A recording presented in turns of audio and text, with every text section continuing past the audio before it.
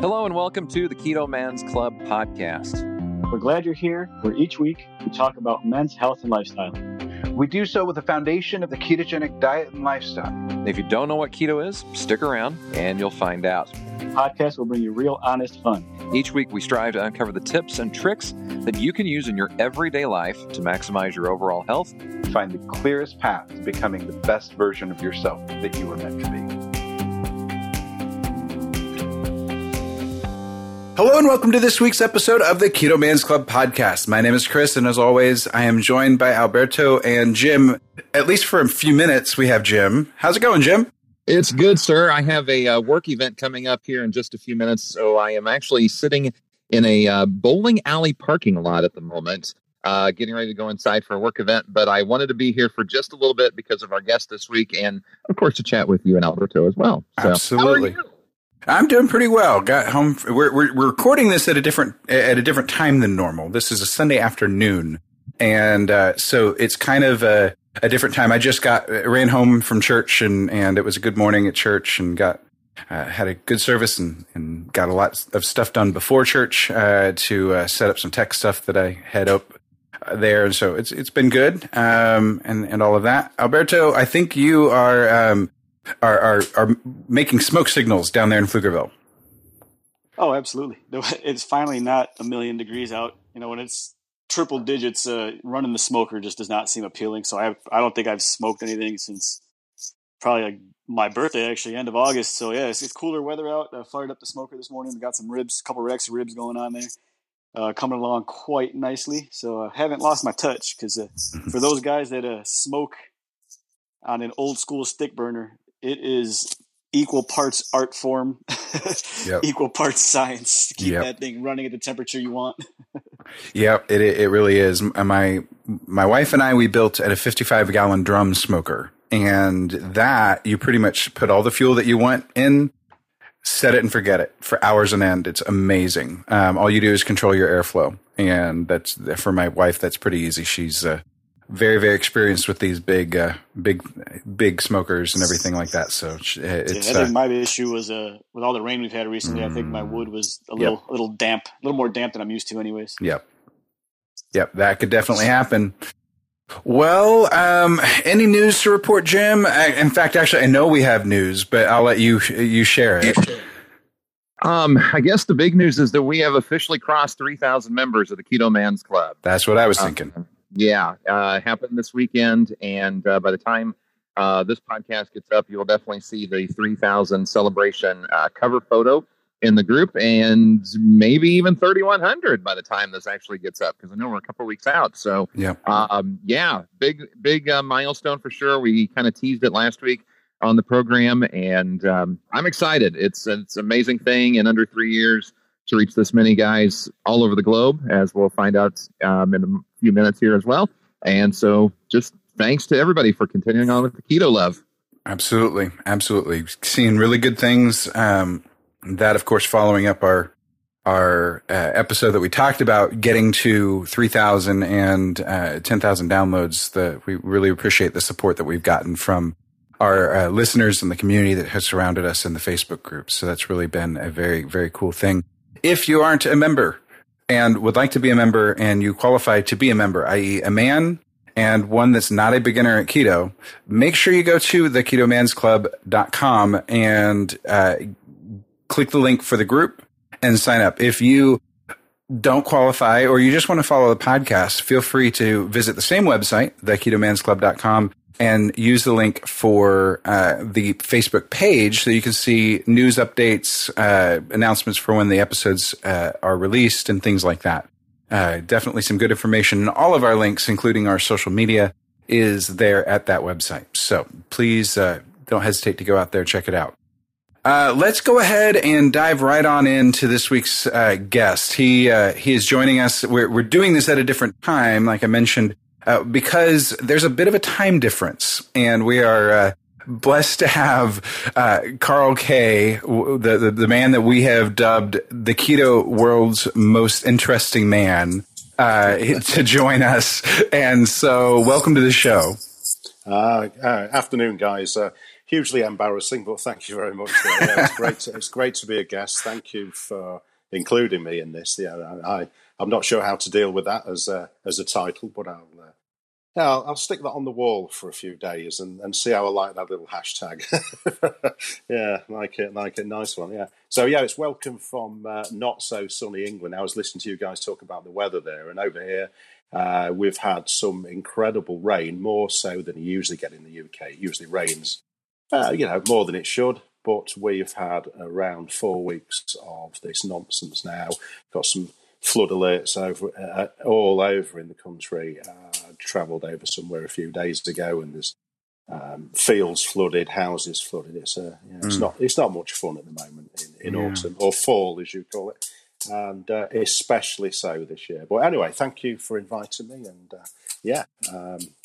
let's talk keto.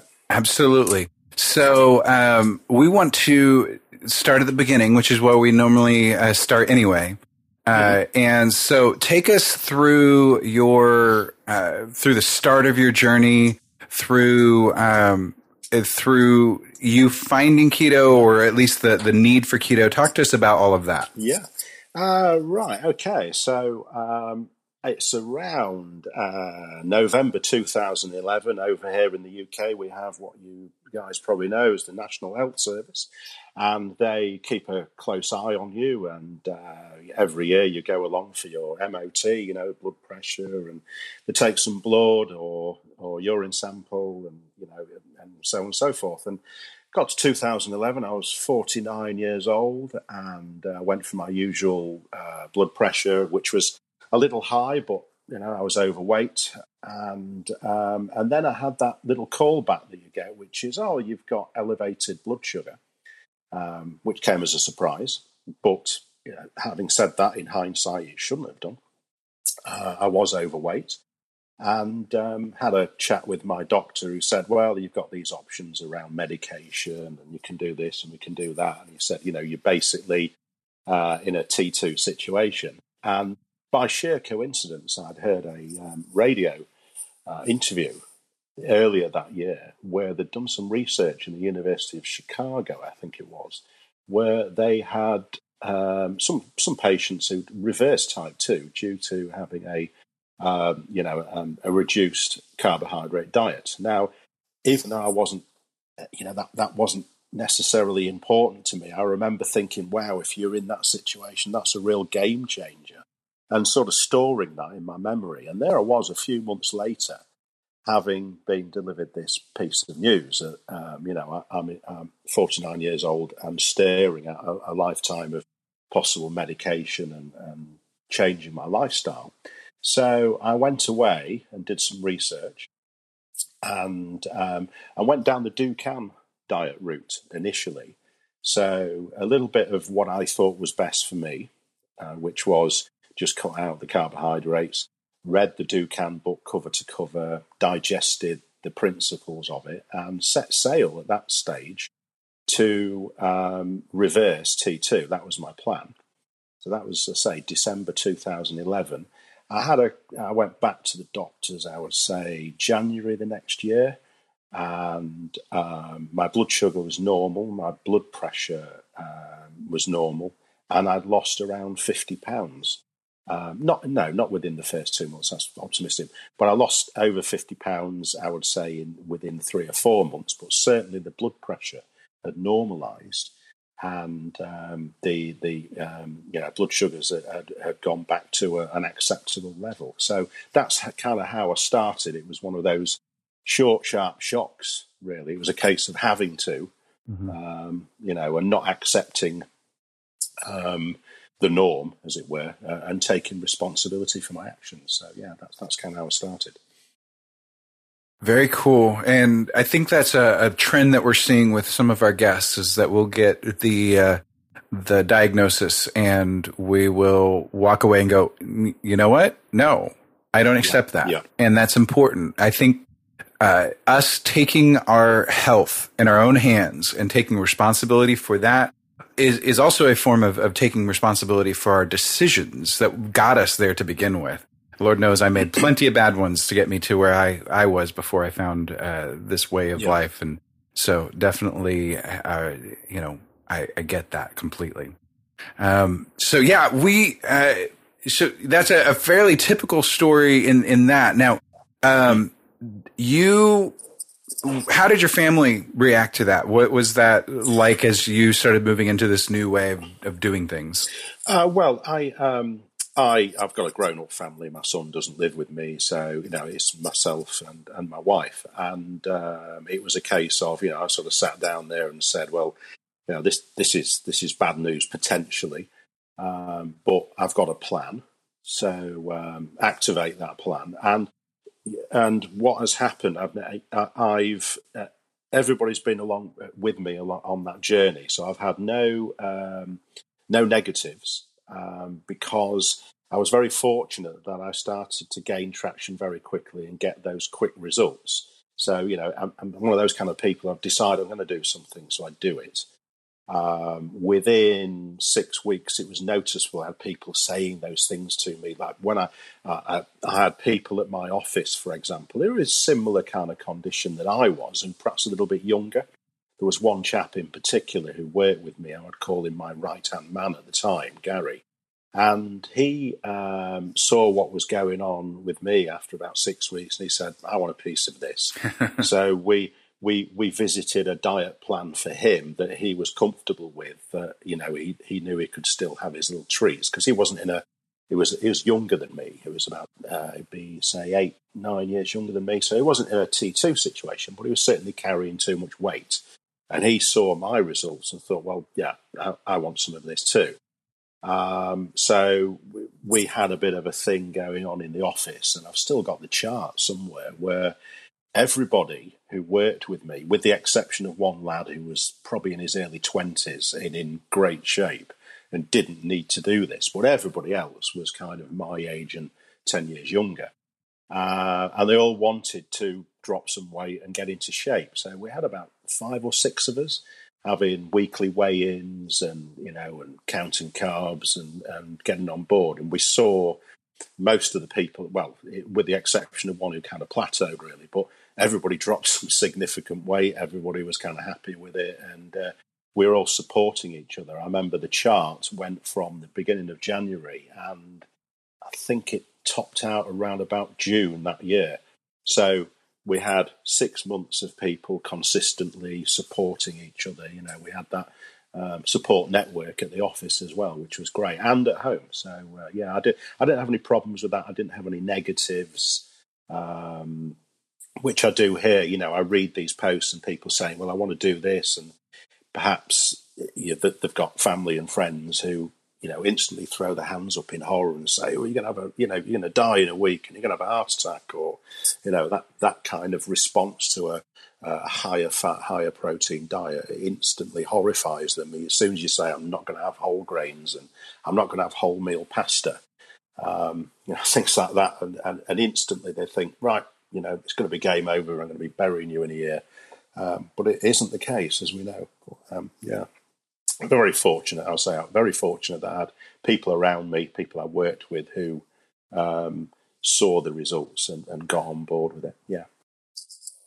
Oh, that's fantastic. First of all, I want to give you credit for owning your health and taking advantage of it. And I will say that to anyone who is taken on the task of doing that, because while it's something you can say very easily, like, I'm just going to do what I got to do and stick to the plan, it usually doesn't end up being as easy as it sounds. Everything's easy when you talk about it, but when you actually start to do it and you realize the commitment and you find yourself in situations where it's just easy enough to slip off, that can get a little sketchy. And for every guy that we talk to that has stuck with it, I'd like to commend them.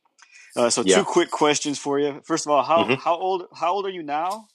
And sorry, go on. And what is it that you did for work and do now for work? Because I understand you're semi-retired, and I think everybody knows that you really, really know how to relax.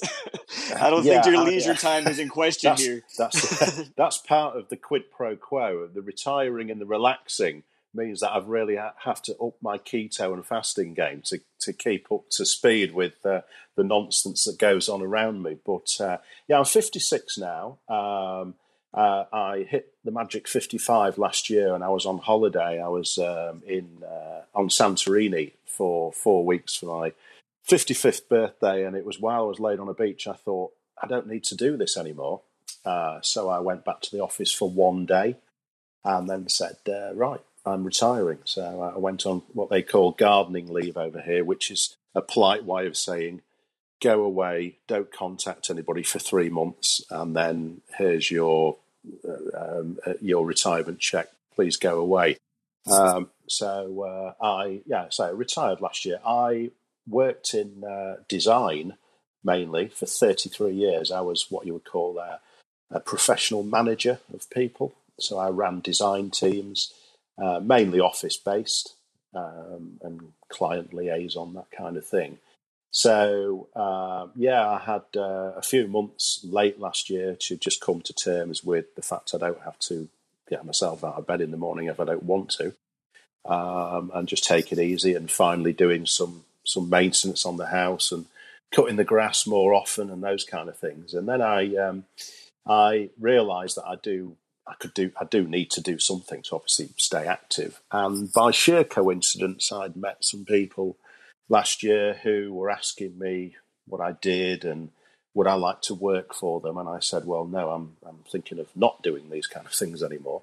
And they said, look, if you're ever in a position where you want to have a chat and whatnot about a career change, give us a call, which I did. So I'm now working as a consultant, and it's very light touch. I mean, I'm talking phone calls mainly from home, with things like property investment, alternative investments, things like that. So I get to talk to people around, that kind of thing. Totally different from what I'm used to, but it is people related. It's chatting with people who want to invest in something, and I'm basically a signpost to that. I do get to do a bit of travelling and meet people and whatnot. So yeah, that's what I do these days. I will say you're doing it right, because my father, for instance, decided to retire, and I swear he retired just so he could work more. Yeah.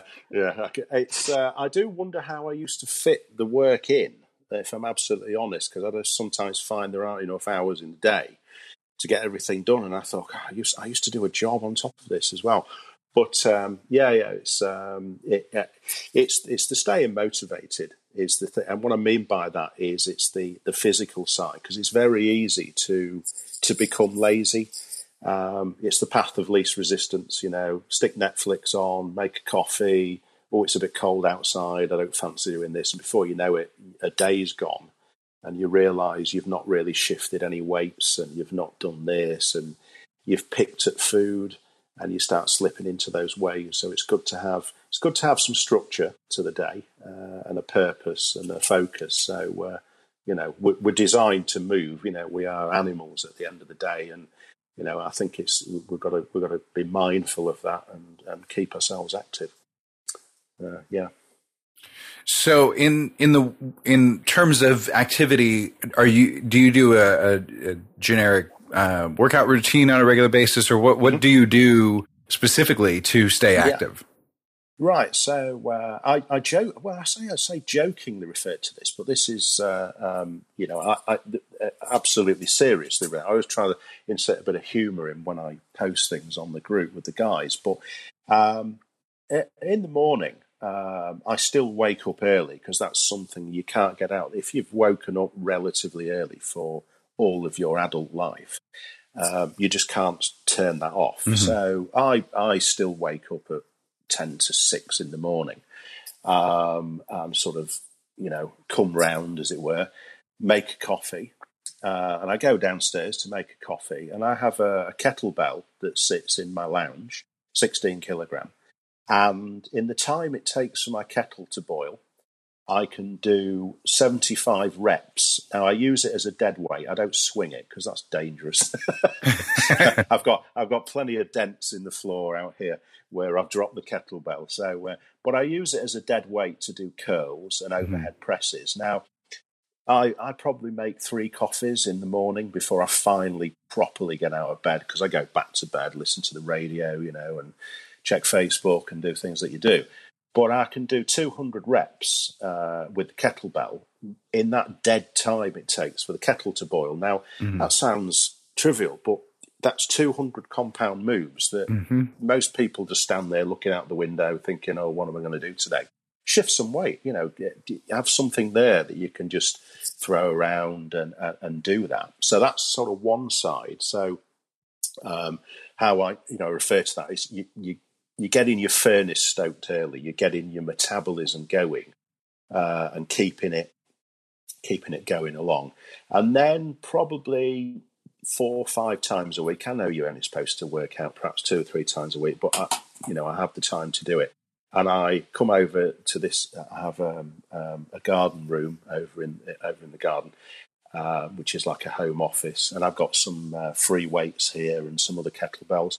And I set a target to do around 200 reps. So there'll be sort of 35, 40 kilos of curls, overhead presses, perhaps a little bit of floor work, and some yoga.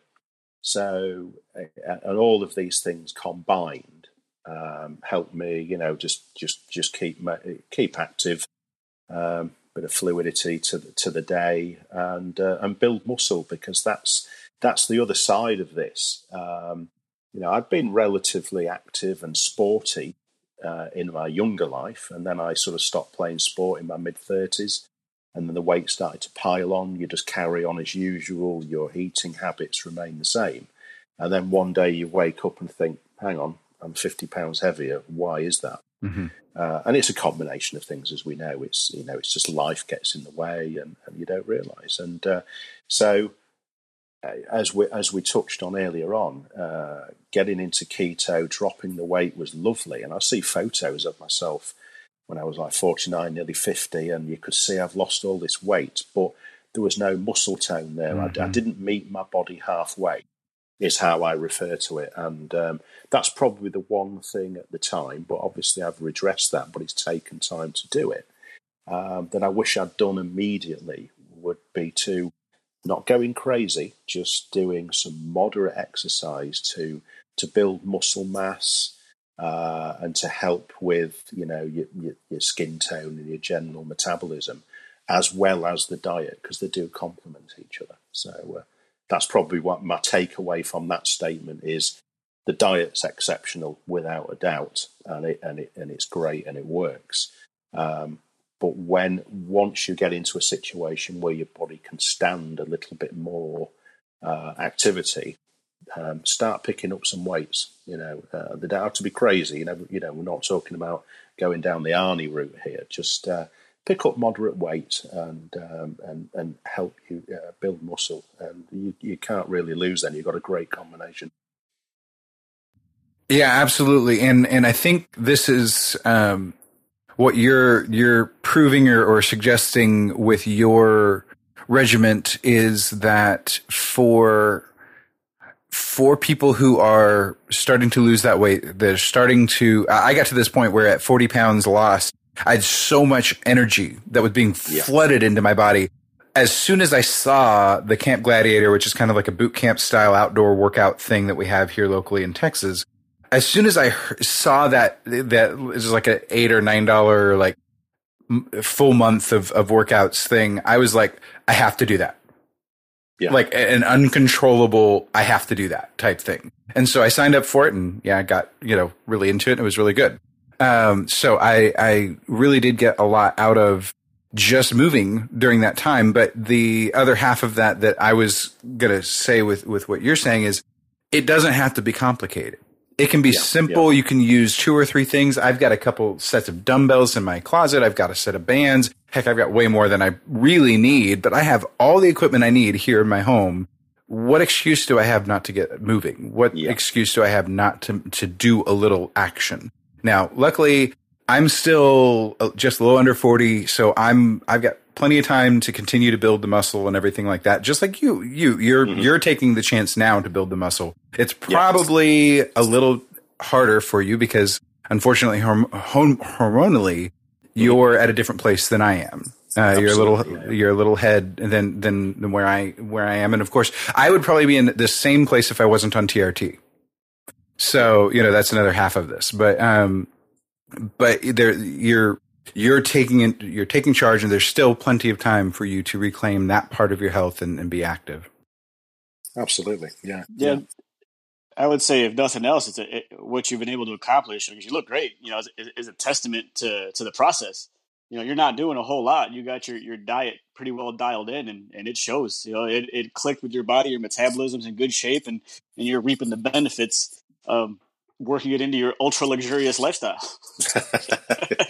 It is. It is. But you're quite right. I seem to be very fortunate that if I pick up some weight and start throwing it around, my body does seem to respond to that. So I'm very, there's obviously something going on there that hasn't been damaged. But one thing I would touch on, and this is the other thing that sometimes comes up here, is the diet's great, the exercise is great. And one of the things that I wish there was an easy way of getting this message across to people, and it isn't, because lifestyle gets in the way, and that's the sleep, the repairing. And it's one of the things that I keep coming back to, with people say, I'm doing this, and I'm hitting the gym 3 or 4 times a week, and I'm on 0 carbs and this, and I don't seem to be getting anywhere. And then when you ask them about the sleep patterns, and they're sleeping 4 hours, 4 hours a night, or broken sleep and things like that, and there are no easy cures for that, because you can look at somebody's diet and say, right, this is what you need to do, and then go away. And as long as they don't lie to themselves and stick to it, you can't go wrong. And the same with the exercise. Do 10,000 steps a day, pick some weights up. Cool, great. You've capped that one. But if you're not sleeping, and you're not getting that kind of, is it delta sleep? I'm not an expert here, but that kind of sleep where your body, after about 4 or 5 hours, starts to properly repair itself and build, then you're always going to be chasing the dragon there. And it's one of the things that sort of breaks my heart a little bit when you see, you're trying to help people, and you can see these complexities within their lives. And if you could just get these people to sleep for 8 hours somehow, I'm sure everything else would fall into place. But this is one of the things that that would be what I'd say to somebody. I don't know what you have to do, but that's one of the things you really have to look at, to give your body an opportunity to repair it, because it will only repair whilst you're sleeping. Hit the gym all you like, but you need to hit the sack. Absolutely. Yeah, the ironic thing there is in this world we live in, where everything is just go, hustle, get ahead. You're almost commended for cranking out 16 to 20 hours of labor with little sleep for what you're hoping is a good retirement. And then, all the stuff you've been hearing about lack of sleep possibly leading to Alzheimer's and other brain diseases, because you're not giving yourself the break. So it's a little ironic twist there. And the most ironic part is what does sleep cost anyone? Yeah. But if you're crossing that line at a certain age of life, and you're broken and you can't enjoy it beyond that, you really have to visit. You really have to look at what your priorities are. But you're absolutely right. You can say this, and you can advise, and you can say, dude, whatever, stop doing that. But it's not that simple. It really isn't. And you're dead right. We live in a society where you say we put people on a pedestal because they've got the foot to the floor and they're doing all these great things. But you've got your one life, and you've got to be careful with it. But that's the one thing that always, it comes down to this sometimes. And I read posts, and I see people asking for help, and I think, if you could just extract them from that, and put them in like a desert island for 3 months, and say, right, here's deliver a fantastic diet for every day, go for a walk, and at the end of that 12-week period, there'd be a different person. But the world expects so much of us these days. Yeah, absolutely. So with the sleep, I've taken a couple months away from the gym because I was getting up at 4:30 or 5 o'clock in the morning, burning the candle on all sides until 11 or midnight. And then, sometimes later, and then getting up and doing it all over again the next day or a day and a half later. And it was just, I was literally just tearing myself down. And so I've taken a lot more time than I thought I would away from the gym just to relax, rest, and try to recuperate and regain rhythm in my life. And now I've added this new thing of Krav Maga for this month to see, but that's something I can do in the evening instead of in the mornings. And so that's going to be an interesting thing to see change in my environment here and get moving again, because I really got to the point during Carnovember that I had that energy. I had to move once again. So it's been really good. So Carl, one of the things that you excel at is as you're traveling, as you're trying to relax and you get to go to all these places, you do a very good job of staying within the world of the keto food space, regardless of where you are. How about you go into some of your favorite tips or tricks or whatever that looks like for you, for how you stay keto whenever you're on the go? It goes back to, firstly, there are no substitutes for willpower. So that's an unfortunate statement, but that's true. So you have to be that guy. But what I would also say on the back of that is don't be that guy. And what I mean by that is sometimes you have to go with the flow. And I don't mean go crazy and hit the bread counter or whatever, but be mindful of other people. I mean, I went through, I don't know whether this is true of everybody. I went through a vegetarian phase in the 90s. And what was obvious to me during that phase of my life is it wasn't easy for people around me if I was being that vegetarian. Mm-hmm. And I wasn't an extreme person, but I'm principled. So if I decide that's what I am, I didn't wear the badge or the label, but I would go out of my way to ensure that I ate within, my tolerances. Now, what that taught me was don't be that guy.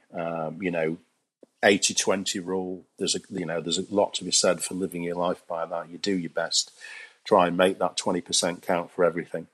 But when it comes to things like traveling, in the early stages, I became a bit of a carb Nazi. So I kind of memorized everything. I'm one of those people. I read a jar, I read a label, and I think, right, that's got some hidden carbs in. That's supposed to be zero carb, but I know that it's got some fillers. And you end up with this database you carry around within your head. You just do it. It's not something you can do overnight, but it comes with time. So if I'm out on the road, I will always try to skip breakfast. The old, forgive the pronunciation, autophagy or autophagy, however you want to pronounce it, but I'm big into that 16-8 fasting thing. So I'm instantly out of the gate not worried about that first meal of the day. So that makes it easy. When it comes to food, eating out, or grabbing food on the go, I will always go for that sort of deli counter thing, whereby it's just the meats, it's just the chicken, the water, and okay, it can be difficult at times. I think this could also be slightly cultural. I mean, I've spent some time in the States, and the temptation level is off the scale. Mm-hmm. We're catching up with you. Don't worry. We're the 51st state. We've got Taco Bell now, for God's sake. They're not everywhere, but they are there. But I'm sorry, but that's the reality. Is that we're the fast food. I'm not joking. Back in the 80s in the UK, I'd heard of Subway. I'd never seen one, but I'd heard of it. And I'm not exaggerating here. There must be like 2,000 Subway restaurants in the UK now. They're literally everywhere. They're in nearly every 7-Eleven convenience store at fuel stations. So when you've gone from a nation which had we had a bit of a fast food culture, for sure, but we are now full on. It's just there. The temptation is literally around every corner. But to answer your question around the food and the travelling, if I'm eating out and you're handed a menu, if I'm struggling around that menu, thinking, well, there's this and there's carbs in this, I'll just then default to the steak. And saying hold the fries or hold the veg is always difficult, but it is down to your level of willpower at the end of the day.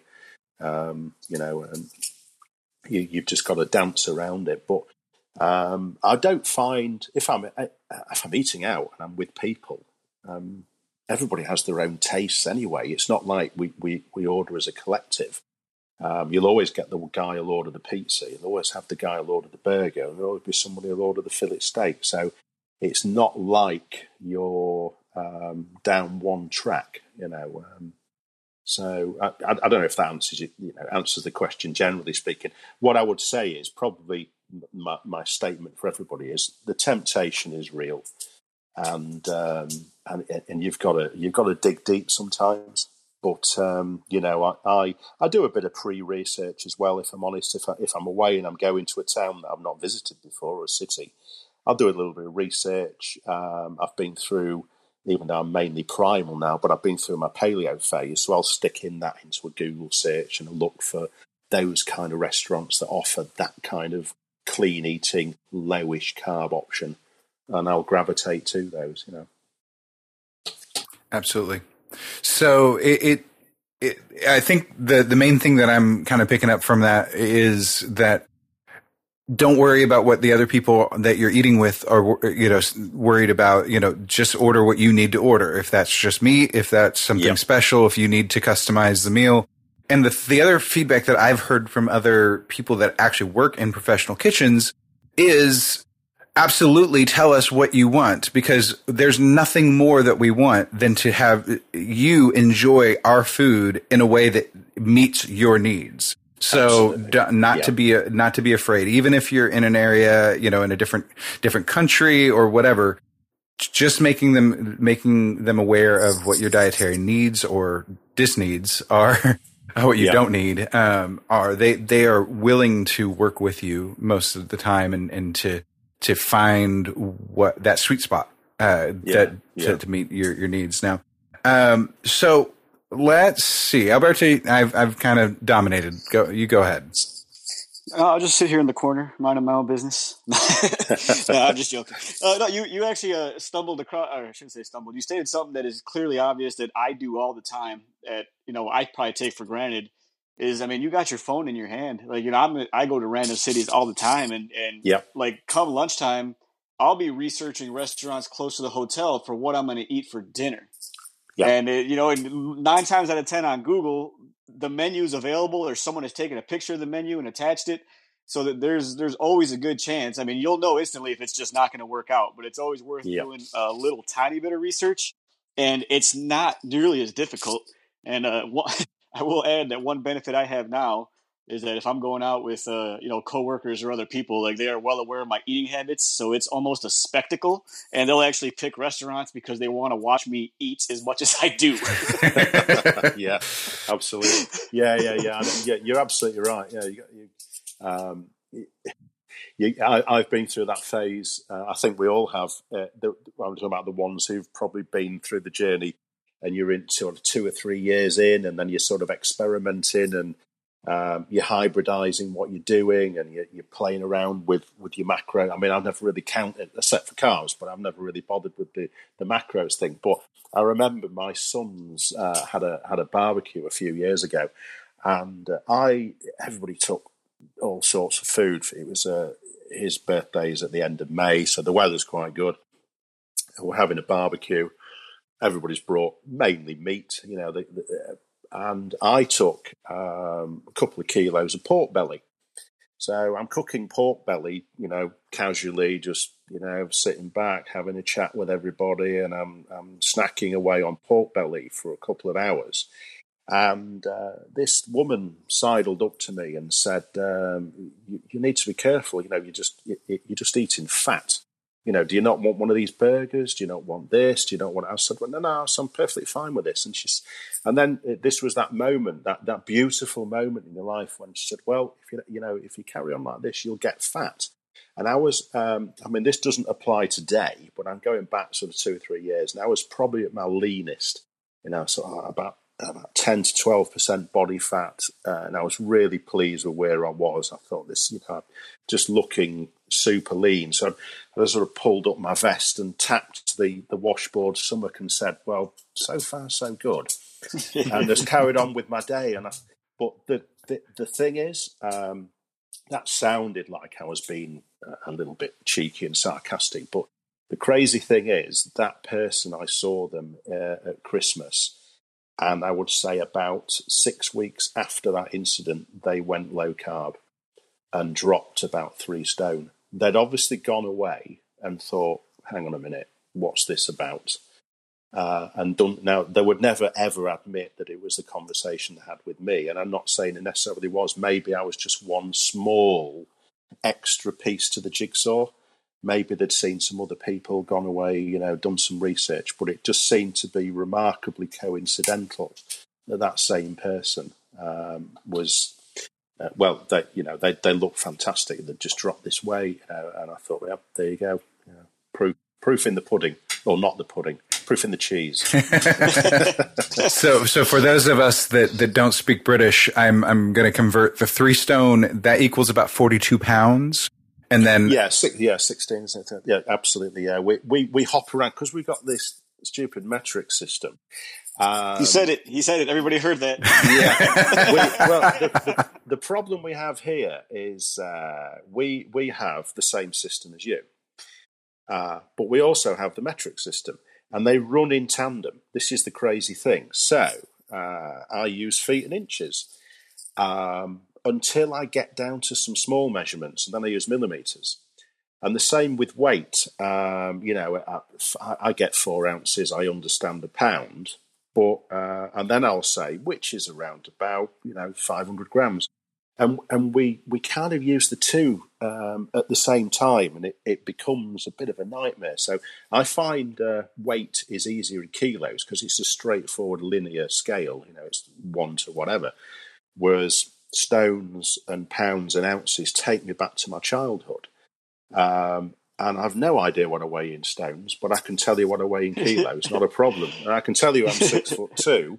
I don't know if that's 1.85 meters. I'm not entirely sure. Anyway, so we have this ridiculous system. Miles per hour, of course we have that. Yeah, we just drive on the proper side of the road, not that one you do.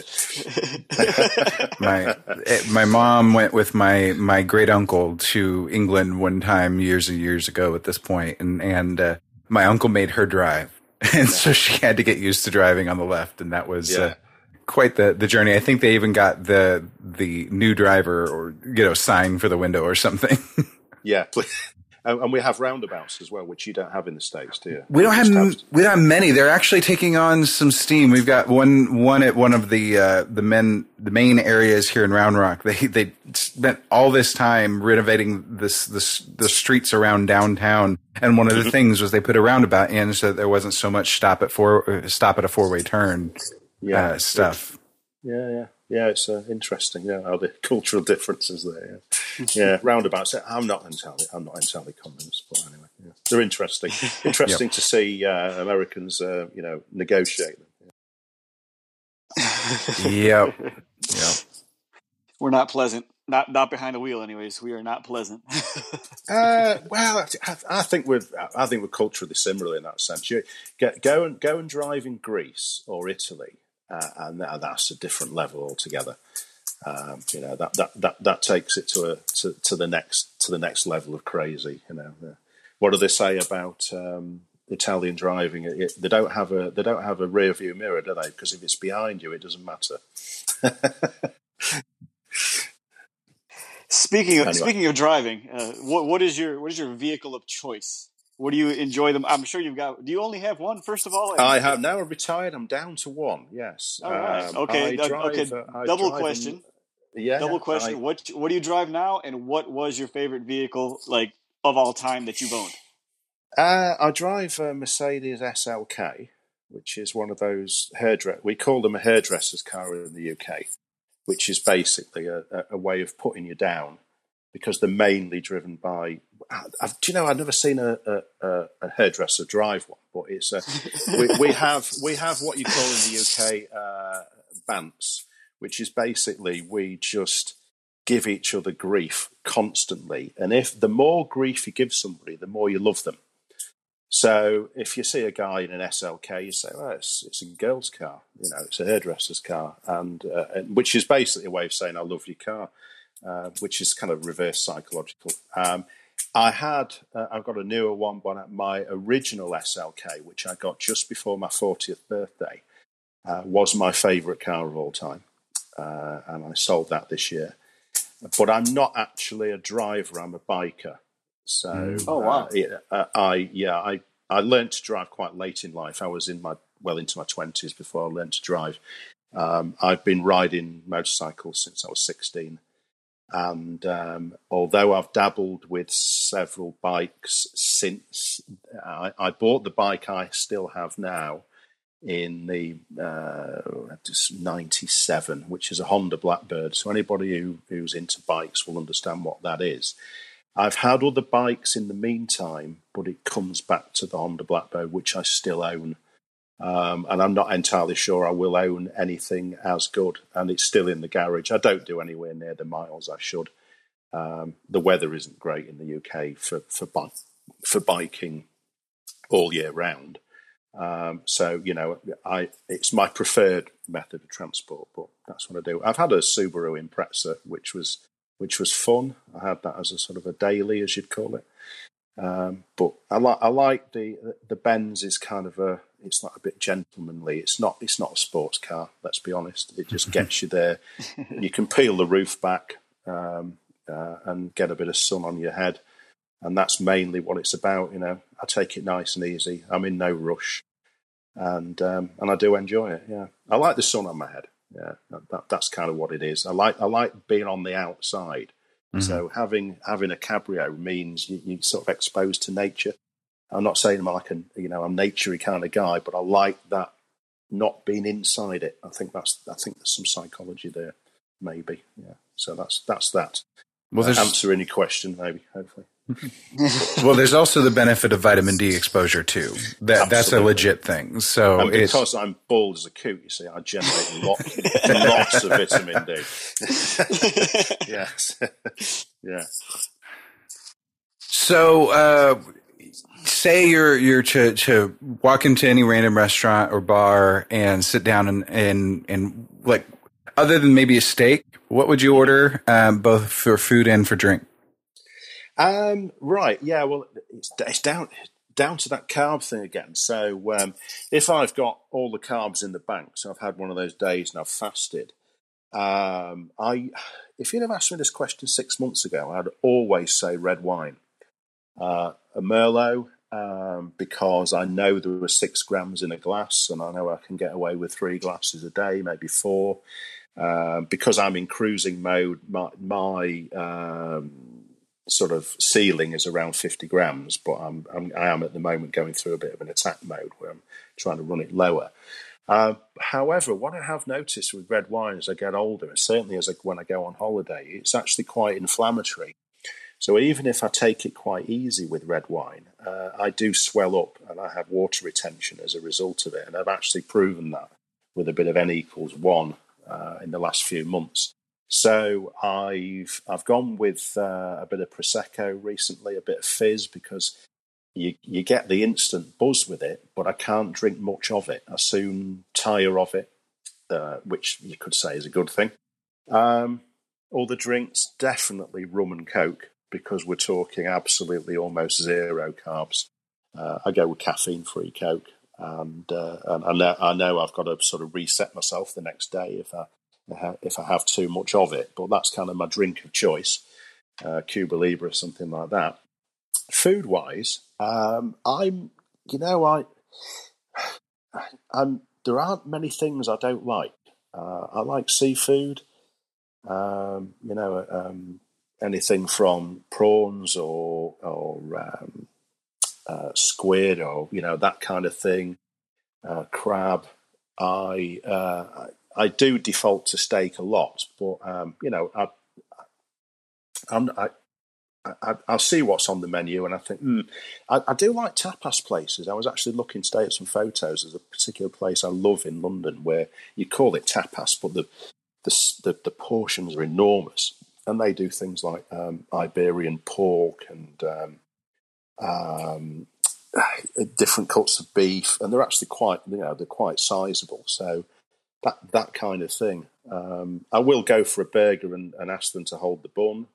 Especially if it's a homemade thing. I was up in Scotland recently. They've got a lot of Aberdeen Angus up there, obviously, and it would have been crazy of me to not to give a couple of those a go. So so there aren't many things I won't try, as long as they're sort of high protein, moderate fat, and the carbs are kept away from me. I'll go for it. Very cool. On the idea of travel. What's your favorite destination, and where would you go back a million times if you were to just go someplace? Yeah, good question. I do. I've got into the habit in the last more than 10 years. I go to Santorini, which is a Greek island, and I go every year. It's just above Crete on the. I can't remember the sea. I should do. I've swum in it enough times, but I can't remember off the top of my head. But I go to Santorini every year for a few weeks in the summer. I go to Zakynthos, which is on the other side of the Greek mainland, in May as well. I would go there constantly. I do love the Greek food is very clean.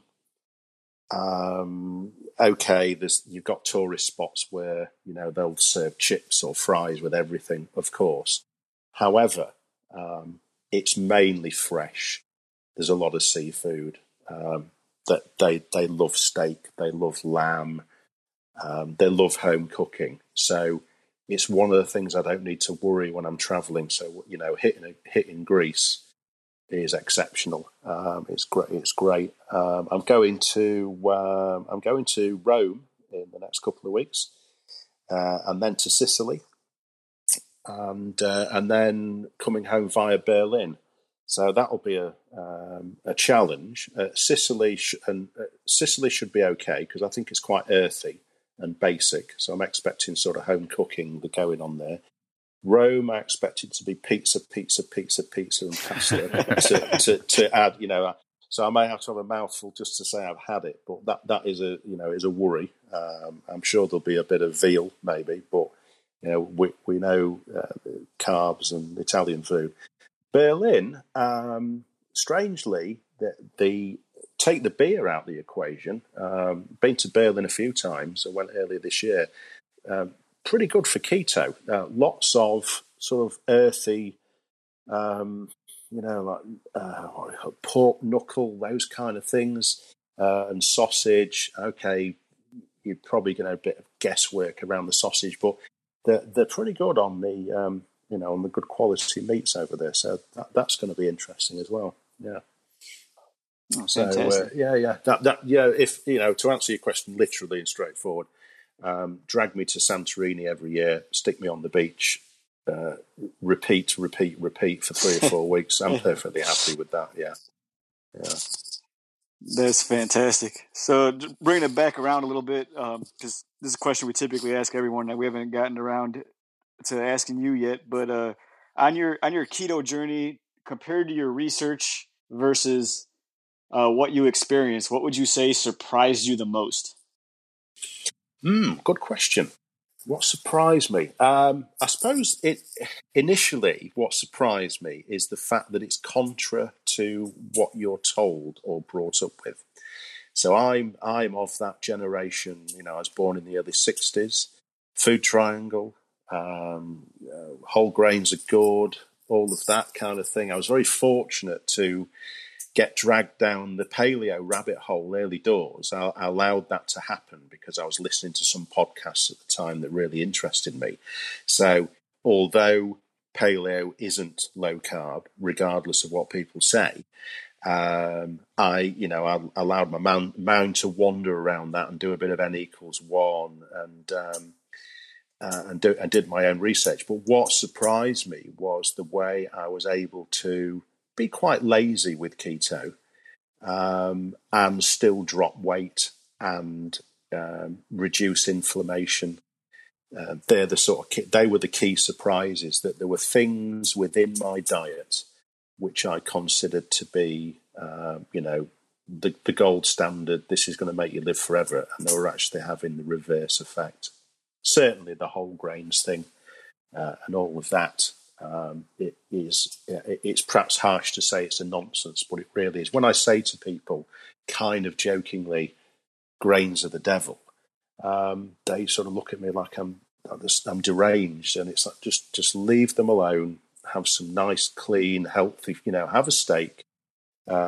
Just go carnivore for 10 days and tell me you don't feel better.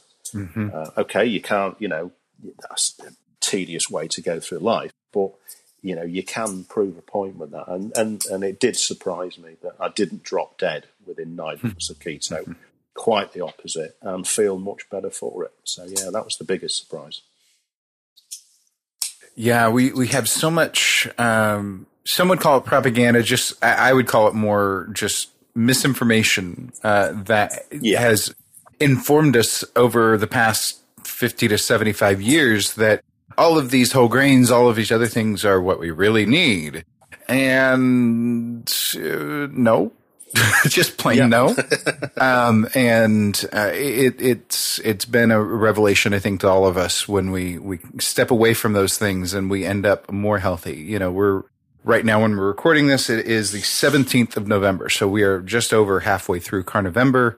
And really has been, I've been able to stick to it for the most part. The only things I've splurged on a little bit, and I'm intentionally not calling it a cheat because it's not a cheat. It's still keto. But I've had a couple keto bricks whenever I didn't have ready-made food available otherwise. Yep. And so there's nothing wrong with that. In this case, it wasn't carnivore. No, but it didn't throw me off. It didn't spike my insulin because they designed it not to. It's just not, it doesn't. I feel like I'm leaning out a little bit. As I mentioned earlier, my energy's up. It's crazy that 14 days, or actually, 17 days of primarily animal product can just make you feel like a king. And it's such a great elimination diet in that way. Just to clean things out and to start things fresh. So. Yeah, absolutely. Yeah. There are, I made a note here that there are no silver bullets, shortcuts or hacks. But yeah, I suppose they kind of are with the carnivore thing is a good example of that. But there are, I suppose what I mean by that as a general statement is, that when people want to shortcut the system, you've got to strip it back to basics and trust the science that keto delivers. Try and ignore some of the general mainstream messages where somebody's trying to sell you a product. An animal isn't okay. It'll be a farmer, obviously. But what I mean by that, it hasn't got a label on it. It's it's a living thing, and there it is. It's not been interfered with. You're not necessarily adding to some organisation's greater good. There are no benefits to anybody else other than you eating that, and the benefits to yourself. Yeah. So which leads me to a question that, and I'm just curious, this is just caught off the top of my head. Did the Impossible and Beyond Burger stuff make it over there? Those fake beef patty plant garbage? It depends. Right. If I would say no, in so much that I literally haven't seen any. Again, social media is a strange beast. So if you believe social media, they're quite popular. But I mean, I live in a particular part of the UK where it's massively rural. I mean, Lincolnshire isn't Texas, but it's kind of a similar kind of mindset that it's very real, it's rural, it's agricultural. So if you want to live one of those kind of plant-based, navel-gazing lifestyle, you're not going to gain a massive amount of traction here without searching something like that out. Statistically, it's probably the same as anywhere else, but I've not seen the products like that. The name doesn't ring a bell, and the fact that it doesn't ring a bell means that no, it probably hasn't here at all yet. I don't doubt that it's available in some niche stores, but it tends to be either out and out vegetarian option, and it's sort of your normal falafel chickpea route, or not. I've not seen any sort of hybridization. I don't doubt if you dug deep enough in certain areas of London, it's gaining traction. But, no, not heard that. So let's start winding down a little bit. But one of the questions that I oftentimes ask is about resources, things that you have found along the way that help you be able to that maybe you found them early on or wish you had. What are some of the two or three top resources that you used on a regular basis? Well, originally, as I say, I went with the Dukan diet originally. I've only noticed recently that the guy's actually got a social media presence. I'd not noticed that until I decided to have a bit of a reset after the summer. And I thought, right, I'll go pure Dukan again, at what they call attack mode. And I noticed that it had a social media presence. So I wish I'd have known that it was a bit wider than just the book originally. And then there were sort of a range of people who not necessarily around the nutrition side, and people like Jeff Sokol, who's a kettlebell guy. He was massively useful in sort of me developing personal workouts and things like that. And one guy who had a podcast, he's an oncologist, an American oncologist called Dr. Colin Champ. And he is a paleo cancer specialist. He's only in his sort of mid-30s now. But he had the caveman doctor, I can't remember the exact name of it, but it was him and some other chap had this podcast. It ran for about 80 episodes. It's probably still out there on iTunes. And that was massively useful because he had somebody who was a mainstream, an oncologist. So he ran this podcast more or less as he was qualifying as a doctor. But he was very much around low carb is the way to go. I want to treat my patients on low carb diets. And it's Roger Dickerman, that's the other guy. Relentless Roger and the Caveman Doctor. That was the podcast. That was massively helpful because you had Roger, who was the guy who was the sort of exercise functionality side, and you had Colin Champ, who was coming at it as from a physician's point of view. So you had these two people who, it was like a bit of a dream team, really, and that was really useful for me to sort of give me some endorsing what I was doing, that what I was doing was right. So yeah, they're kind of the top guys there who I would say were useful to me on my journey. Back in the day, as the old phrase goes, 2011, it was very scant.